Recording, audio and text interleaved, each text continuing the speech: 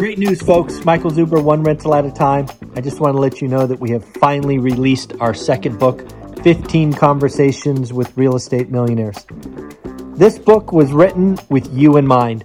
I wanted to capture 15 unique stories of different investors starting at different stages and doing different things. This book is just that. It's nearly 300 pages of motivation, of confirmation, and reminders that yes, you too can do this thing. Check it out on Amazon, and of course, have a great day. Monday, December 13th, and this is your daily financial news. If you don't know already, we do a daily financial news show because we try to stay in front of the consumer, cost of capital, real estate, things of that nature. We've been doing this together for more than 1,000 days. It is something that you can look forward to because, again, we are looking to help 1 million people. Yes, folks, over the next several decades, one rental at a time. Its goal is to help 1 million people close on their first or next rental property. And in order to do that, I need your help. So when you like a video, please share it, comment. Let's get this YouTube algorithm really working for us because positivity, doing the work pays off. You are seeing more and more people win. And of course, not only that, this channel is different in that I bring you 8 multimillionaires every week to talk about things they are doing in their business. So this channel is for you. Let's help more and more people. So please share it. Please ask others to join. Please tell them about the schedule. 7:30 a.m. Daily Financial News live. Then we start doing interviews on Monday. Entire list of interviewees is listed below. So when I look at the daily financial news for this Monday, kind of an interesting day because we got a lot of stuff going on. Now let's start at the top. So yesterday evening, I did something I haven't done in 3 years. I created a live Sunday evening. Normally I take most of Sunday off, right? We do an interview with Laura Morby at 8 a.m. I do my goals and community videos. Usually I'm done recording by 9:30. And then that's kind of my day to relax. But yesterday evening, I had to do it. I had to do the math. I had to calculate actual CPI. If you know already, we've talked for weeks now about CPI being a underreported number, mainly because of rent or rent equivalent. So I went out and did some research, figured out what part of rent is in CPI. It's about 28%. So I did the math. I took the reported 6.8, backed out that calculation, and then added back in what the real rent is. And woo, CPI is 10%, folks. Can you imagine what would happen to the market, to the Fed, if they actually reported the truth? Now, let's be clear. I'm not calling them liars. I'm just calling them, they have a bad approach.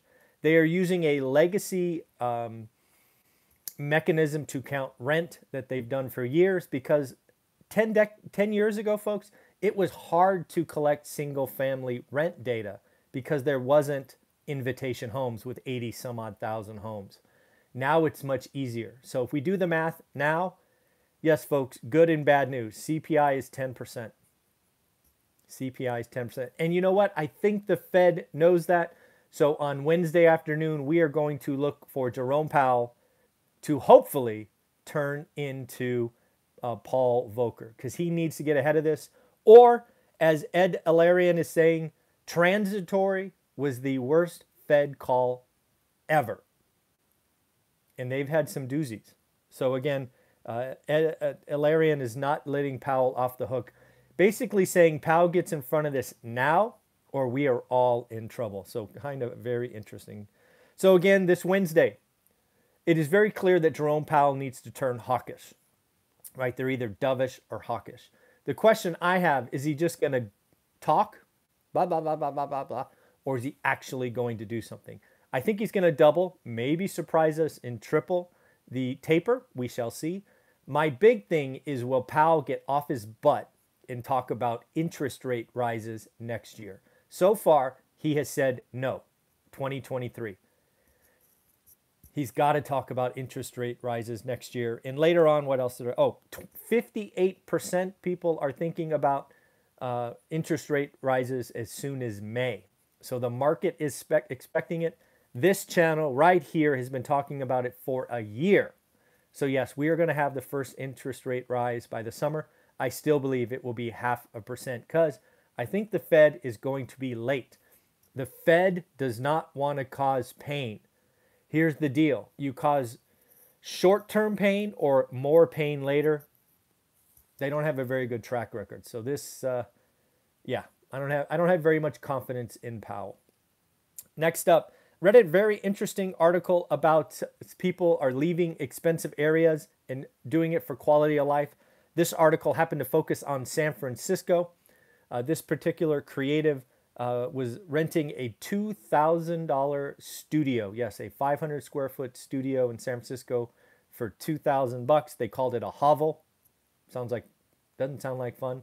Anyways, they took their skills and moved to a small town just north of Portland, Oregon. And now they are living in a 3-bedroom home for $1,500 a month and having a lot more stuff going on. So again, this is something I've actually reached out to her. I found her on LinkedIn. I'm going to try to interview Chrissy was her name. Interview Chrissy so we can talk about that as well.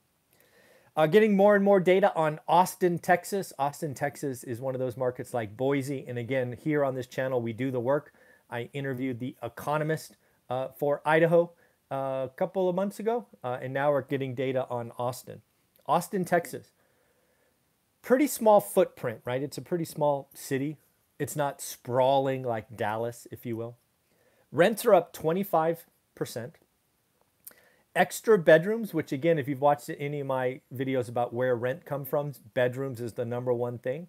In Austin, an extra bedroom gets you, the landlord, or you as the tenant pays, $275. Why this is interesting is pre-pandemic, it cost about $125. So again, $275, what is that a year? Like $3,300. So again, normally I could take remember I talk about buying 2-bedroom homes and creating 3s with a wall and closet and a door, obviously. Again, it usually costs me $2,500 to $3,000. You get a payback in your first year. That is a huge winner if you are in Austin. So if I was in Austin, one thing I would look for is 2-bedroom, 1-bath, or 2-bedroom, 1.5-bath homes that are over 950 square feet. Then see if you can create a 3rd bedroom. I bought dozens of those in the last crisis. It is very, very cool. And the reason Austin is not going to slow down is population. I have yet to verify this, but it looks like population is up 25% in the city of Austin in just over 2 years. Wow, you can simply not build enough housing to keep up with a population run like that. Thank you, Tesla and other tech companies, for going to Austin. Tuesday's PPI comes out, right? We had CPI last week, producer price index, expectations for a big number, 9.2. Remember, PPI is kind of a leading indicator for CPI next month because, again, you can adjust profit to, limit the impact. But again, it's still rising. It's still a problem. It was 8.6 in October. And again, expectation in November is 9.2. Also, Wednesday, retail sales. Retail sales is going to be interesting because I have a different opinion versus the powers that be. The expectation is for only 0.8. Last month was a surprise at 1.4, which I actually called. Thank you very much. The reason I called it is, again, we have money, right? 1.2 or 1.3 trillion in excess savings. The media is screaming at us about shortages. We finally have a holiday season maybe where we feel a little better. Jobs are aplenty, so people are spending. So I expect actually November to exceed, maybe not as high as October at 1.4, but I am calling for 1%, again ahead of analyst expectations, again for a 0.8.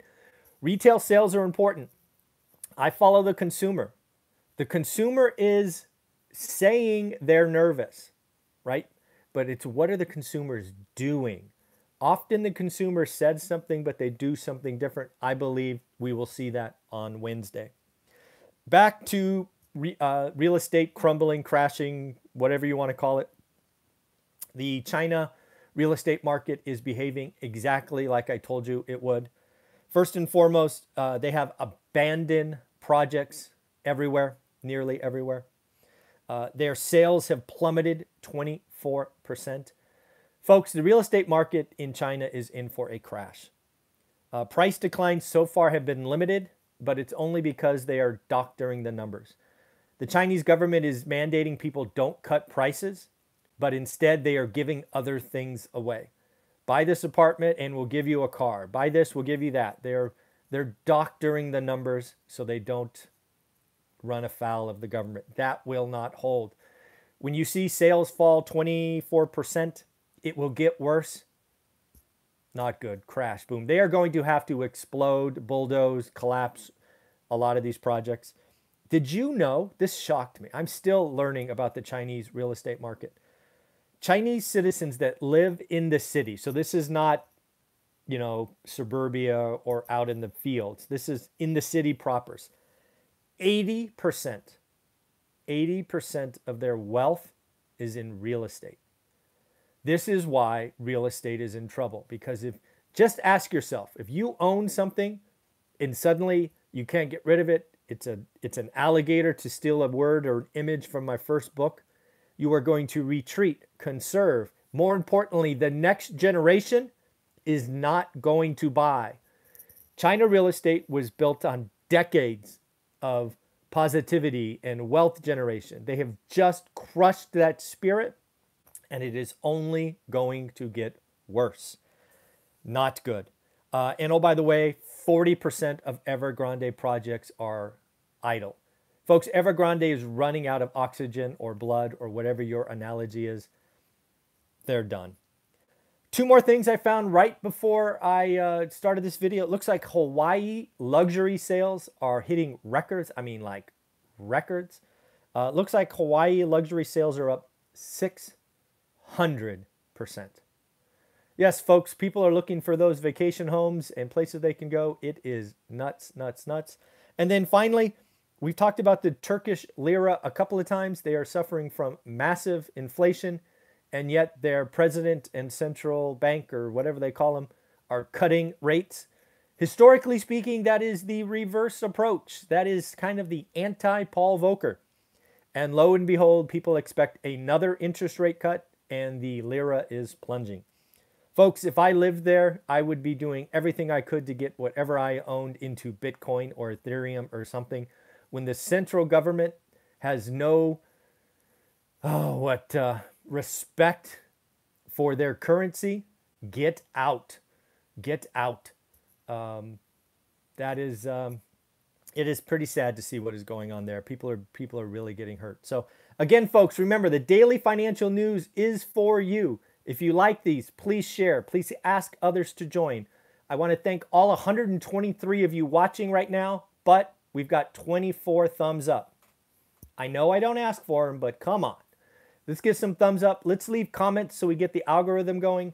Subscribe, and again, have a wonderful day. We're going to talk to a multimillionaire here in about 11 minutes just for you. So have a wonderful day. Take care of yourself. Enjoy Monday. Bye.